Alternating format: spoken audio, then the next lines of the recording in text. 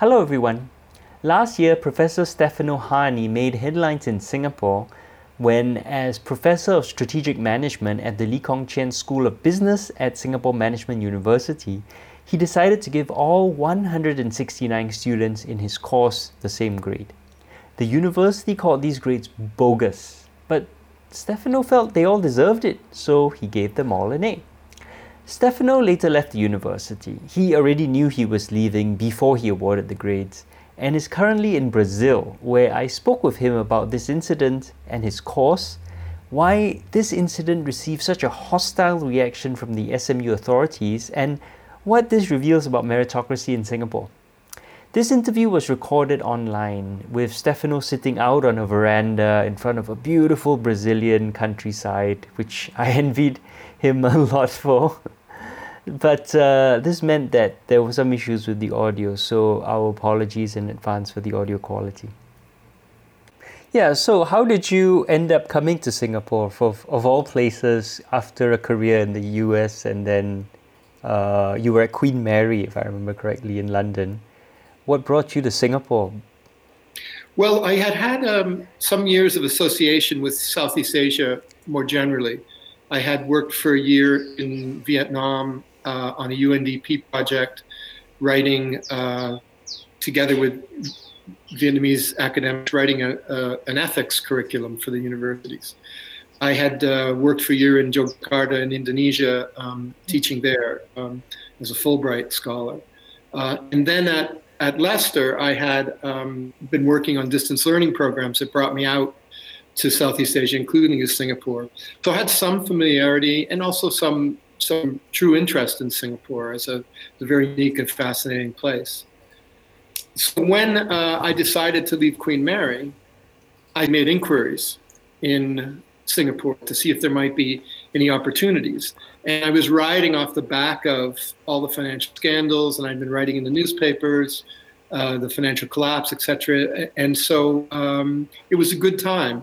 Business schools were looking to try to bolster their strengths in the areas of ethics, in the areas of broadening education. And SMU in particular had a brand in which they I don't want to say boasted, because it's true, they delivered it. They marketed having an undergraduate education in business that was both deep, that is a professional education, but also broad. That is, you would also learn history, you would also learn ethics, you would also learn something about culture, et cetera, et cetera. So it was a natural fit for me, and for many years it was really a great place for me to be, a great experiment. I have many friends in Singapore, and I've a lot of affection, for the place, and I was sorry to go. But I also eventually ran up against these kinds of contradictions in the classroom, where it became clear, something had to give in terms of what I was trying to do in those classrooms. So just to be clear, you kind of hint at this in your article, but was the reason why you had to go directly tied to, in your opinion, what you were doing in the classrooms, or were there broader issues that, were there other issues, and then what happened in the classroom was used more as an excuse? Because that doesn't quite come out clearly why you had to leave, apart from this whole, you're not a good fit sort of logic that you were told. Yeah. I mean, you never know. And I also, when I was writing the article, I was trying not to make it too much about myself or this case of being sort of fired without what appeared to be any real good reason. I can only tell you that, I always received high student evaluations. I was on dean's lists for teaching, et cetera, at different times. So I can't see anything in my work, my behavior. I was always cordial with all my colleagues. That would have been the reason. So I'm left with the idea that they didn't like what I was teaching and how I was teaching, et cetera. And so that got me thinking, well, what didn't they like about it? Because certainly they did have a commitment, at least to some degree, to a broader education. They should have liked the idea that I was teaching some philosophy, some literature, some Buddhist thoughts, some history, etc. But clearly, it was making them more and more uncomfortable, and eventually, I think they decided that it wasn't the course or the kind of influence that they wanted on the undergraduates. And that's why I came to write the article, to try to figure that out. Right, I see. So the article itself was you trying to work through these different ideas. Okay, but it doesn't, I mean, from my understanding, you were very much delivering what they wanted, which was a very broad-based course that took different approaches to knowledge and provided, a very broad-based approach. Because the whole grading thing and the giving everyone A grade didn't happen till after you were asked to leave. So clearly it wasn't that. But yeah, well, I guess we'll never really know. But let's talk a bit more about this course, which is extremely fascinating. And you're actually the second former Singapore academic I've spoken to who talked about their desire and their, not just desire, but how they created a course that was very broad-based, that tried to take different approaches to knowledge, that drew from very diverse sources. And as part of that, they felt the other academic was James Rollins, who's also on this podcast and actually wrote an article for us as well. He wasn't fired, but he felt his position increasingly untenable. Is there something within the system? Was there a pressure to, did you feel a pressure to alter your course? That you don't really talk about that in your article. Were you given feedback about why the course was not satisfactory? Did any of that come out? No, it not directly. I mean, it was a popular course, and it was a course where I received always good evaluations. So I don't think there was a way really to criticize the course directly in that sense. I think what they had to say is that we don't want this course and this approach, more generally. But they also eliminated the course. So it was also obviously about more than me. So why did they eliminate the course? Well, I think one reason was that its strength was that it came at the end of 4 years. So the students, when you teach a course that's not in a student's major when they first arrive, they're impatient. They want to get past it, and they want to get on to their major, and they're worried about the jobs, etc.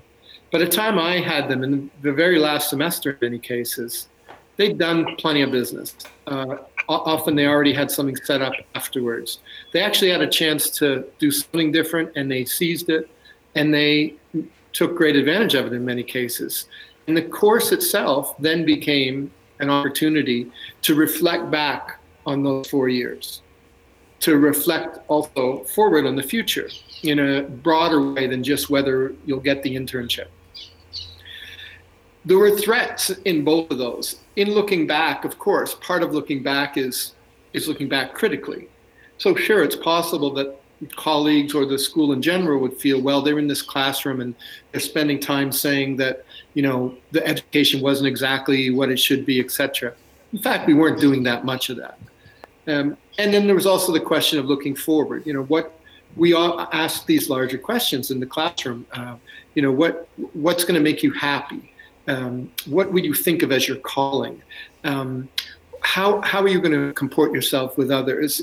Broader questions about their lives, which they felt able to address in part because they got their grades.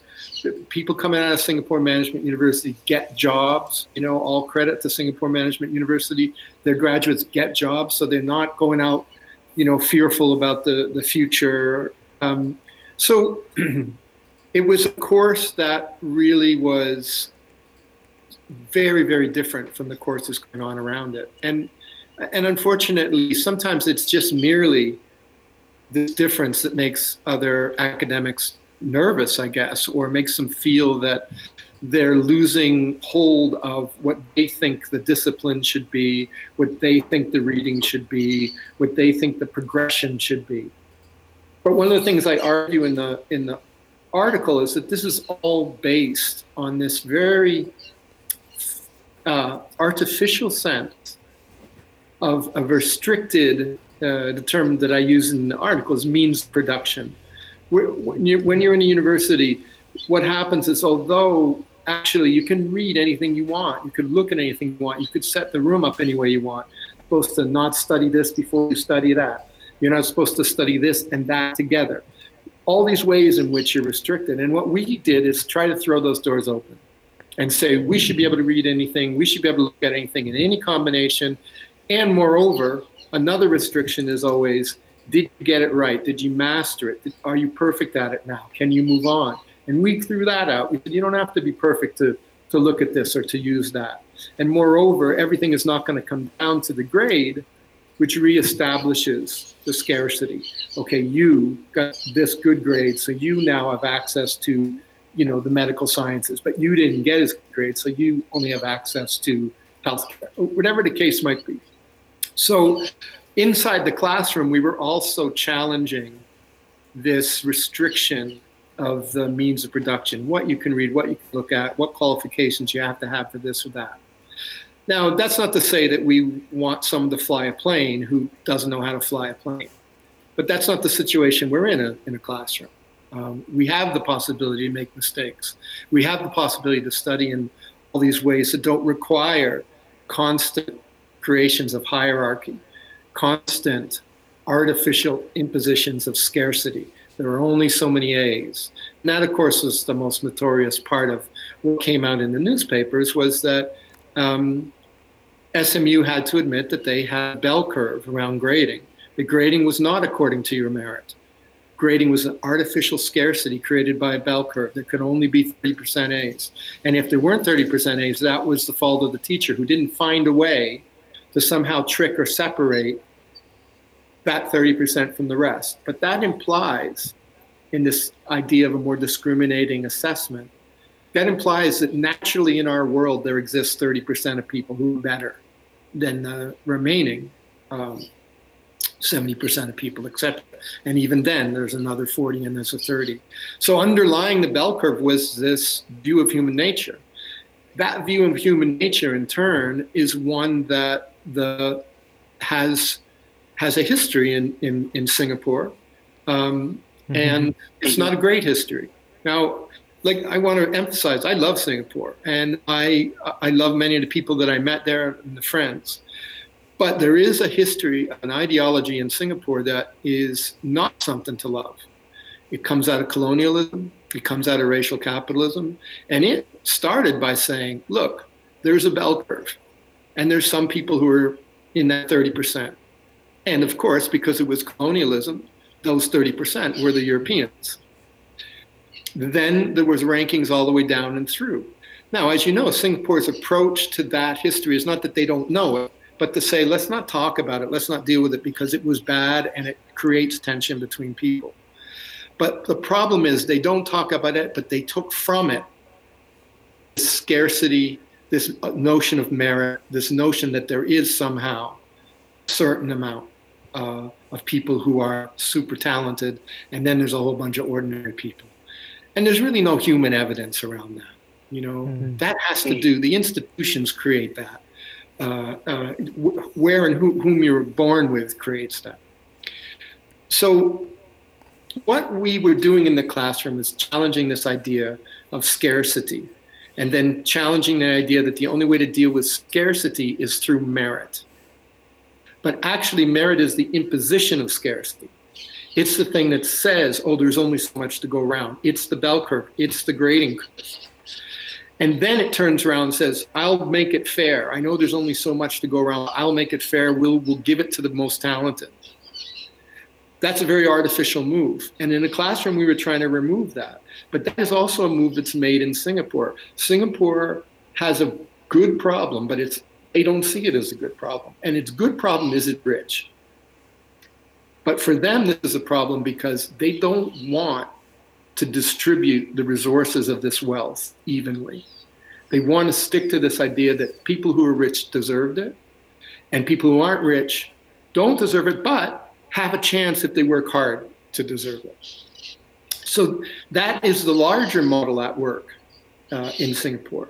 And it's an interesting model because it links up with this this notion of the Singapore model, at the heart of which is a country with, really a low corruption index, right? Really very little. Low perception of corruption. That's what I always have to point out. Yeah. Thank you. Yeah. So let me, if I may, I'll move on to that a bit and then we can circle back around. But as you know, when you travel in the region and you tell people I'm living in Singapore, depending on who you tell, but especially if you tell a politician or a businessman, they will say to you, "Oh, we want to be more like Singapore." Every Indonesian businessman will say that. They'll also have, of course, their resentments and their petty kind of sense of, jealousies and the history of ethnic tensions, etc. But they will say, "We want to be like Singapore." And then you have to ask yourself, well, what do you mean by that? And sure, if you give them the benefit of the doubt, you could say, well, we want to be perceived as low in corruption. We want to work. We want to have a beautiful, public transportation system, etc. But we generally, if we think about it, we know it means more than that. They also want a society where they can stay in control, and where the model rolls over with a continuity of who's in control, who runs businesses, who runs government. And not only is that something you want to question, right? Why would you really want a one-party system? But secondly, Singapore is not a model. It's an exception. Indonesia can't follow Singapore. Even Malaysia would be hard-pressed to follow. Certainly Thailand, the Philippines, these places cannot. There are huge populations in these countries that need employment. More than anything else, if development's going to mean anything in those countries, they're going to need regularized wage employment. And that is not the Singapore model. The Singapore model is that you get your wage employment from outside. You have guest workers do it. You have guest workers in the service and domestic area, and you have guest workers in construction, maintenance, et cetera, et cetera. So there is no way to replicate that in a big populous nation. Moreover, most of those nations are in a different position vis-a-vis this history of merit and this history of scarcity. So if you're in Indonesia and you see somebody become a minister, your first thought is not, well, that's a talented person who probably deserves a job.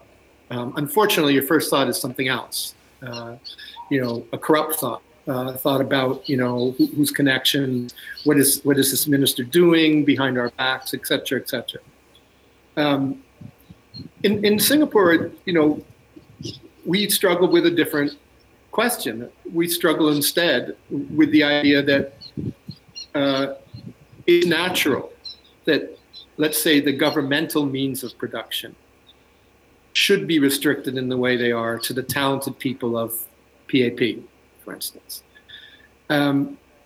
We assume that these resources have to be scarce, just like in the university, we assume that resources have to be scarce, that you can't be studying everything, that you can't put yourself forward as capable in all these areas, that you can't mix and match things. You need to be an expert, you need to be trained, you need to be disciplined. All of that has its place, but it's only one aspect of what it means to be able to have a democratic, participatory process, whether in a classroom or in a society. And that's where we saw, especially in the reaction in social media and in newspapers, that what we were doing in the classroom did have a relationship to this ideology of meritocracy that justifies why a country as wealthy as Singapore still has a growing stratification of who is rewarded, because allegedly those rewards are based on merit. And because there's enough faith in this idea of merit, what we have is a lot of poor people who work really hard with the idea that eventually their merit will be recognized, and they too will share more. Not only means of production, that is, they'll be brought into where the money's being made, but also in the money itself. And unfortunately, what you know when you teach in Singapore is that there's tons of smart, talented kids. It's not 30% or 20% or 5% that deserve this or that. The vast majority of those kids in the class can do almost anything and have all kinds of talents. But we end up restricting that, creating these scarcities. And the business schools are quite open about it. They will say to you, we have to do this discrimination and grading so that Goldman Sachs or CIBC or whoever will come in and know which students to take. It's artificial, but it's necessary to keep up this theology that some people are just naturally more talented or have worked harder and therefore are more deserving. And that's, I think, what we challenged in that classroom, and why, perhaps, without making, sounding too grandiose again, why the university, the business school in particular, felt moved to end that popular class. Thanks. Well, this was fascinating. I really enjoyed that.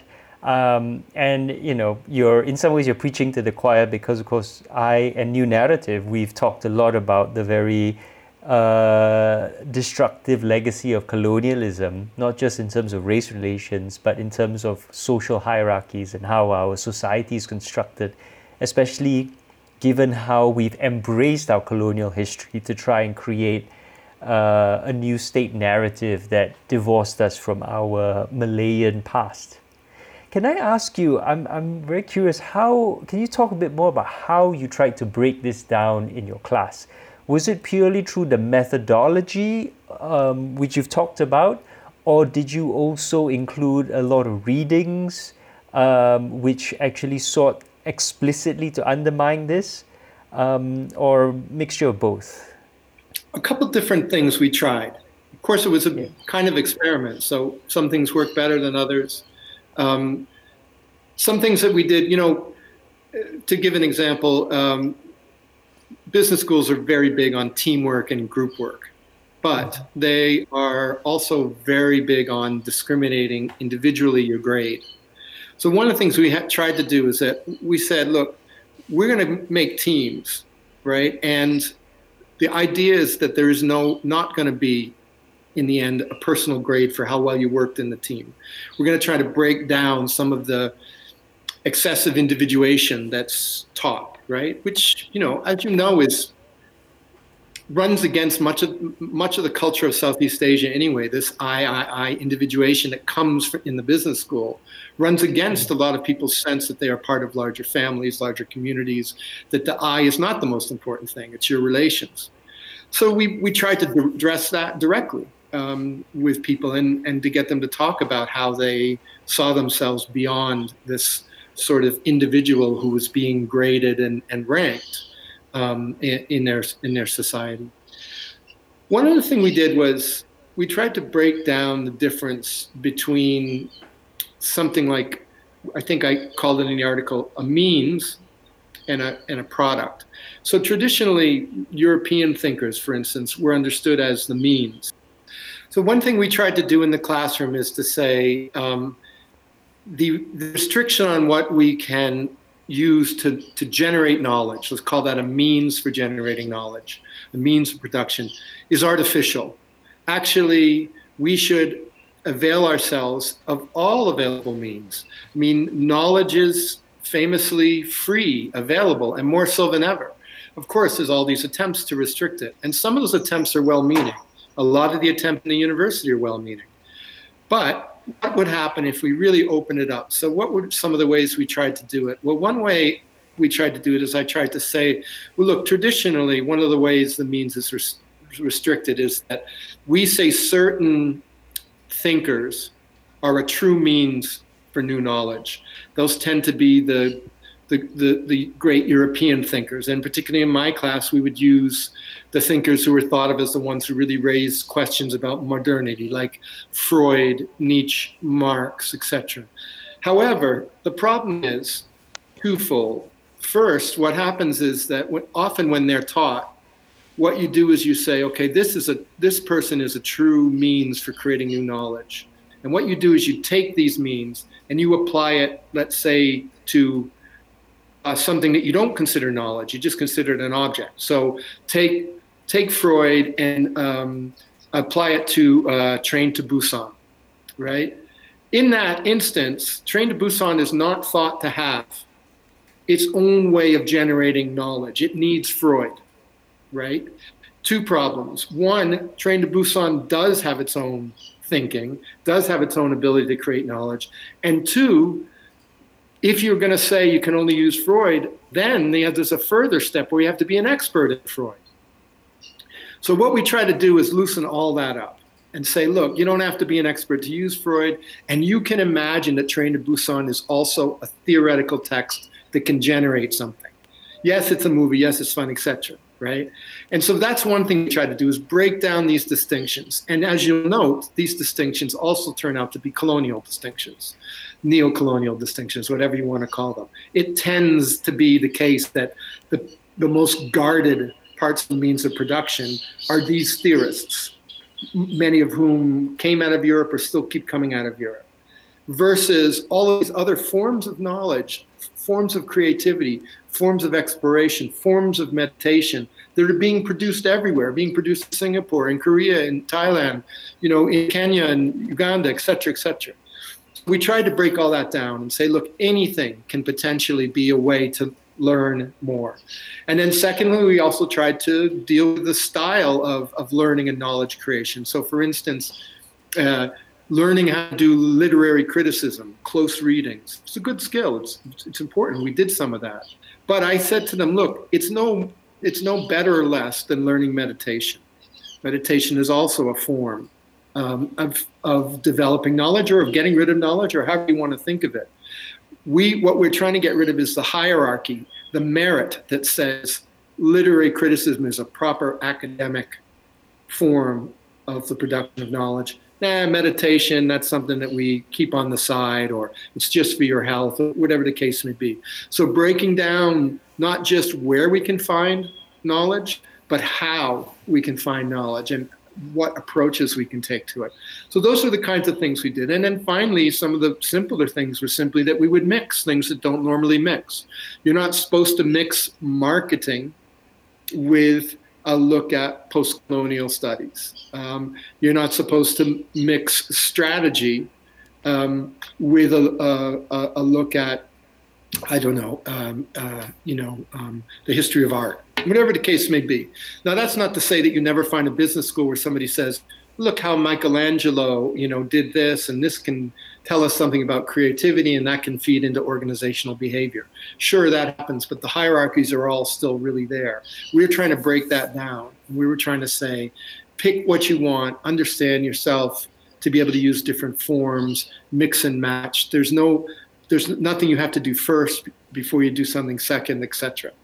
Then finally, the last thing that we kept trying to stress is this point that comes out of a lot of places, but most famously is attributed to Gramsci, which is that everybody's a philosopher. Everybody's thinking philosophically. And so we also had to expand that. And that was really, I think, the most rewarding part for the students, because they wanted to ask these questions. What's my purpose? What should be my relation to others? Whether or not they're conscious of it, they are asking those questions all the time. And we just were surfacing that, giving them practice with that, etc. So I think all those things, Some fail, some work, but I think they could be a threat to academics who have an investment in the traditional way to do teaching, in the traditional idea of a discipline, in the traditional idea of beyond anything else, the traditional idea of merit. That some of you will be good at this and some of you will be not be good at it. That everyone will get what they deserve from that process, and most importantly, and this extends into another area, but I think it's important. I liked my colleagues, and it sounds like I'm being critical of them, but what I'm really being critical of is their training. They themselves have always had a very restricted idea of what they can do. Now, some of them are really good at it, super good at it, and some of them maybe even aren't dissatisfied with being restricted. But when I came in, one of the things I really noticed in many of them is that they had really had a very tracked, controlled, contained history of studying. They had worked with supervisors in which they were given parts of tasks of larger projects that they had to complete. They often were working in ways in which they were expected to continue the supervisor's work. The supervisor was supposed to help them with a job, and then they were supposed to replicate that model.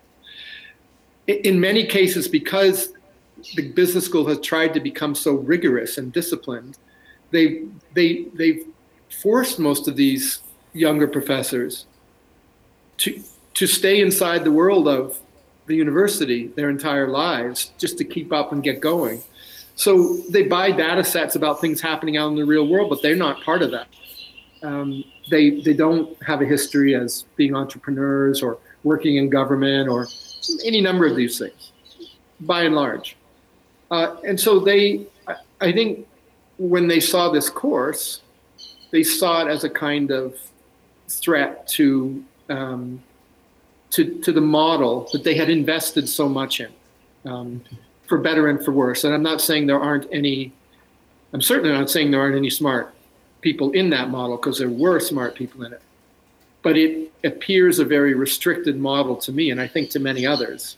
And I don't think anybody likes it when you point out that they are living in a very contained or restricted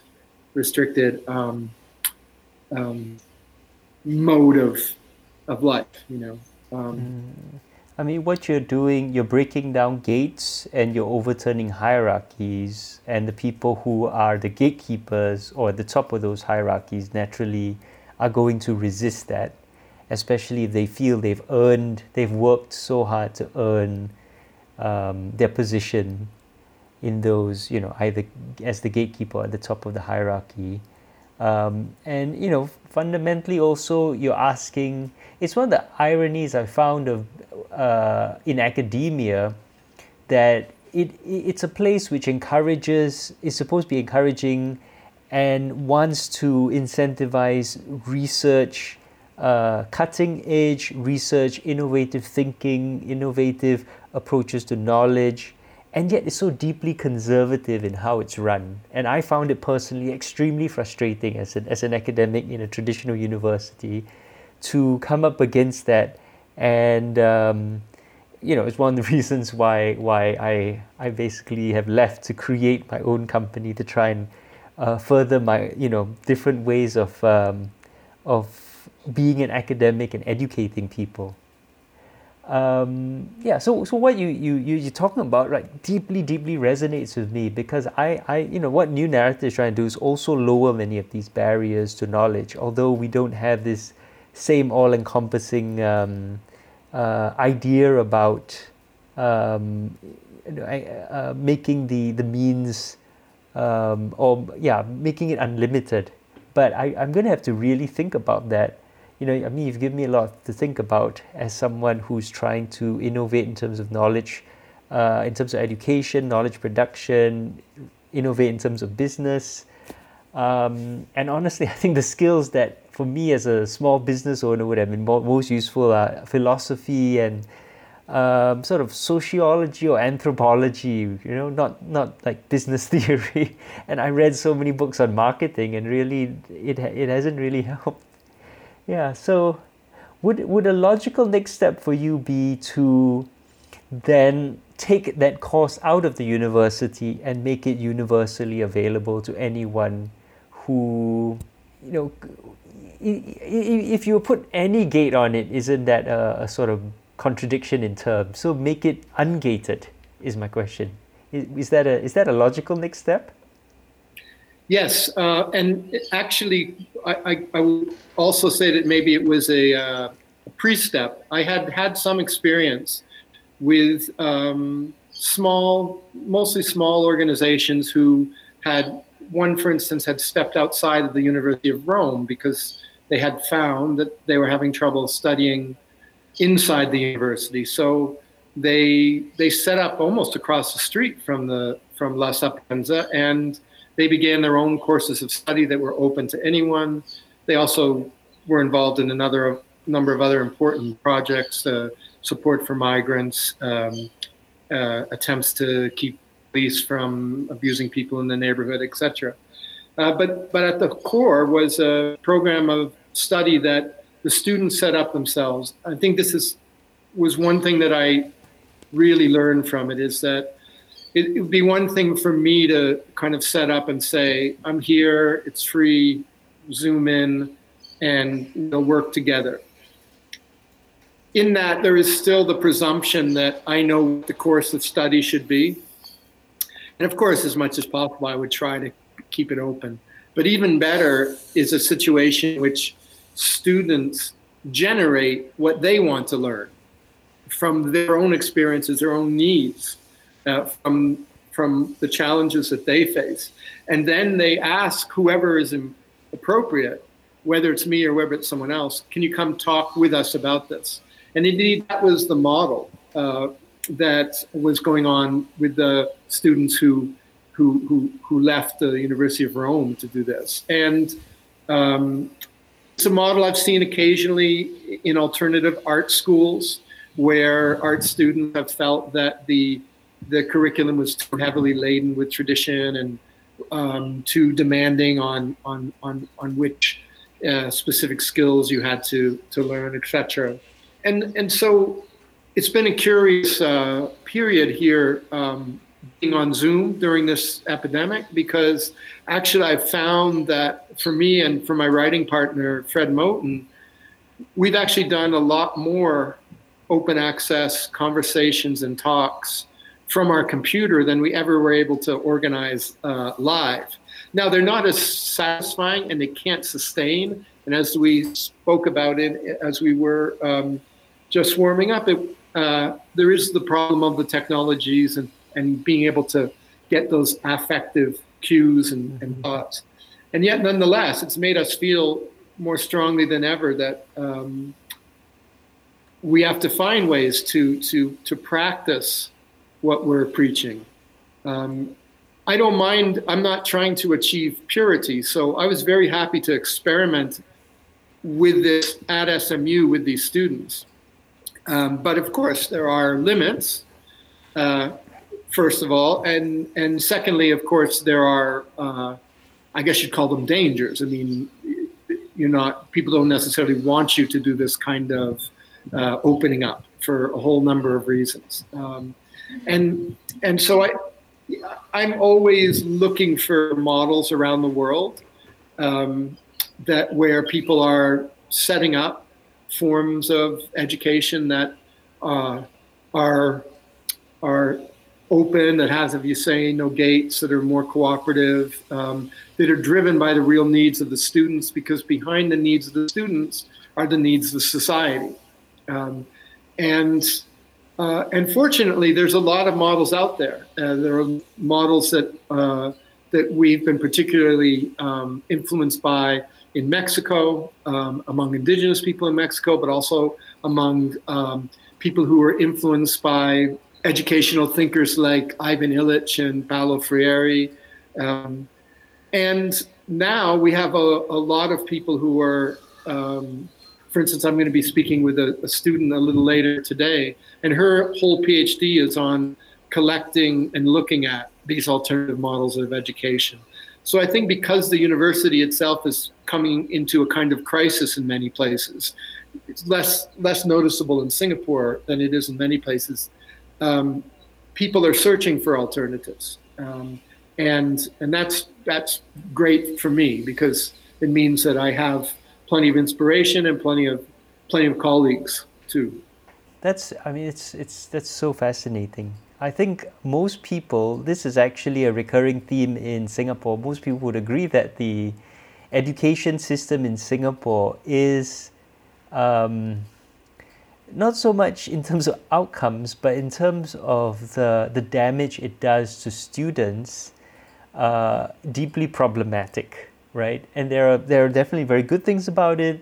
We get very high levels of literacy, math, as much as those are assumed to be good things, but they also produce students who, as you pointed out, think in certain ways, replicate certain hierarchies, conform to certain behaviors, and also the trauma of this education on young minds then leaves deep scars that affect how we behave and our mental health in the rest of our lives. As someone who went through the pre-university system, I can definitely attest to some of the trauma. What would you recommend, I suppose, which would probably be our last question? It's getting on, and you've been very generous with your time. For reform of the university educational system in Singapore. So give our listeners maybe some food for thought about what would be a possible potential change that you'd like to see.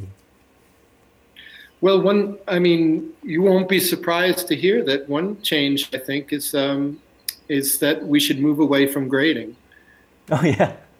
And we should move towards peer evaluations. That is, students talking about the strengths of each other as an outcome from a class. We should do the same with teachers. Talking about supporting each other, talking about helping each other. We need to foster. I think you're right.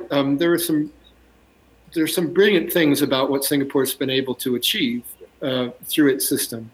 But there has been a lot of collateral damage. And my students would often speak about this in the class once we got into it.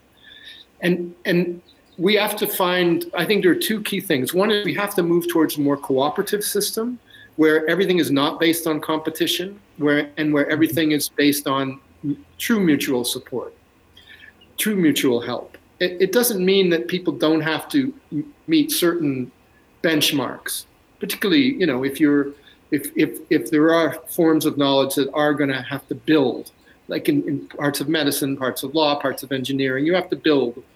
But we don't need this hyper vigilant separation of every individual from every individual through competition and then through the imposition of scarcity and all this notion of merit. And we don't need that because that's the damaging part. And we can get all the great stuff in Singapore higher education and elementary education, etc., with all the dedication that's already there, all the commitment that's already there, without the damage of the competition. But this is also important, historic, for Singapore to deal with its history, because we're so committed to this model of meritocracy. It's an easy step to say people who are not doing well don't deserve to do well, or just aren't in the right place in the curve.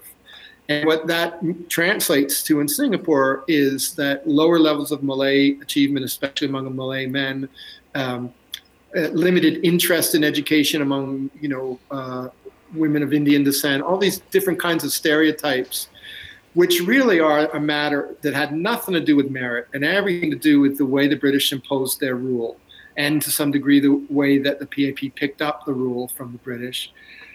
If we stick to this meritocracy, not only is it damaging in the present, but it's damaging to our sense of our, Singaporean past, which needs to be corrected so that we can have a harmonious future as well as a cooperative future. It can't just be Chinese cooperating with Chinese and Indians who are cooperating with Indians, right? And that requires some reckoning with the past and some admittance that we're not here by our natural talents alone, but by historical circumstances which had everything to do with political power and histories of racism amongst the colonizers, et cetera, et cetera.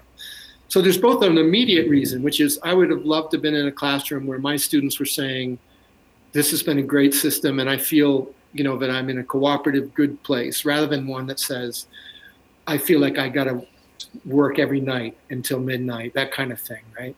It's important for right now, but it's also important for historical reckoning for Singapore so that it can have the harmony it always says that it wants. And so that would be my last comment, is that this artificial scarcity produced by meritocracy needs to be replaced by a much more cooperative, mutually supportive way of understanding each other. You can even still use the term evaluation if you like, but that should be an evaluation based on peer-to-peer mutual support and development, not on competition.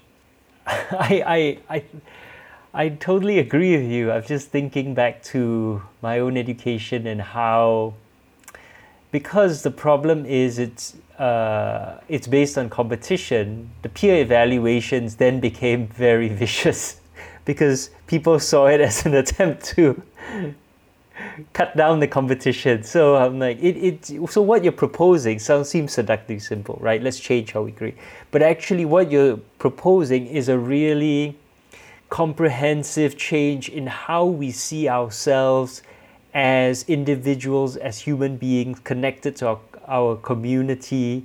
It's a total sea change in our imagination of ourselves as being part of society. So in some ways you're suggesting incredibly deep fundamental change about how we imagine ourselves within this broader society, and that is, yeah, I mean, I totally agree with you, but it's going to be a huge challenge. It is going to be a huge challenge. The very last thing I would say is that we can do it. And when I say we can do it, Singapore can do it, everywhere who needs to do it can do it. I mean, we actually are capable. The great Caribbean thinker C.L.R. James wrote a book, a little short pamphlet that I used to teach. And the title of the book was Every Cook Can Govern. And of course, the point of the book was, we all have capabilities that need to be developed rather than ranked and turned into a problem of scarcity. You can't govern because I'm governing. You can't have this banking job because I haven't. All of that. And we know that Singapore has a colloquial version of this, right? If you go to a buffet in Singapore, even though, there's plenty of food, there's a sense, right? Oh, they just put this stuff out, I better get to it, right? So, some of that's being a small country, being an island, et cetera, but some of it is not so healthy. Some of it is that imposed idea of scarcity, which, has this damaging side.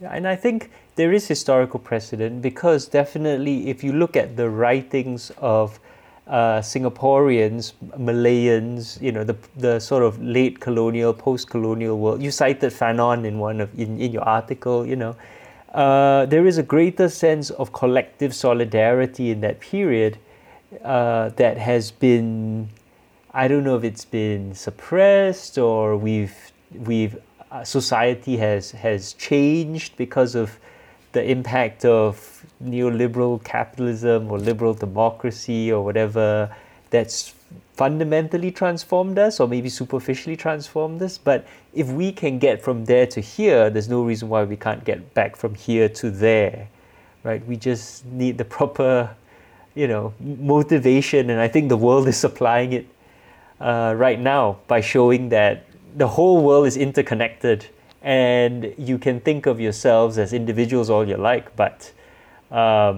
everyone in the world collectively faces a problem now in COVID-19, and a bigger problem coming down the road in climate change that can only be solved if we start imagining ourselves as one society. You're absolutely right, and you're also right to say that both Malaysia and Singapore have a lot of resources to draw on in their histories and their cultures, and that's why I have confidence. And every day my students in that classroom used to give me confidence. So I'm an optimist about it. Fantastic. Thank you so much, Stefano.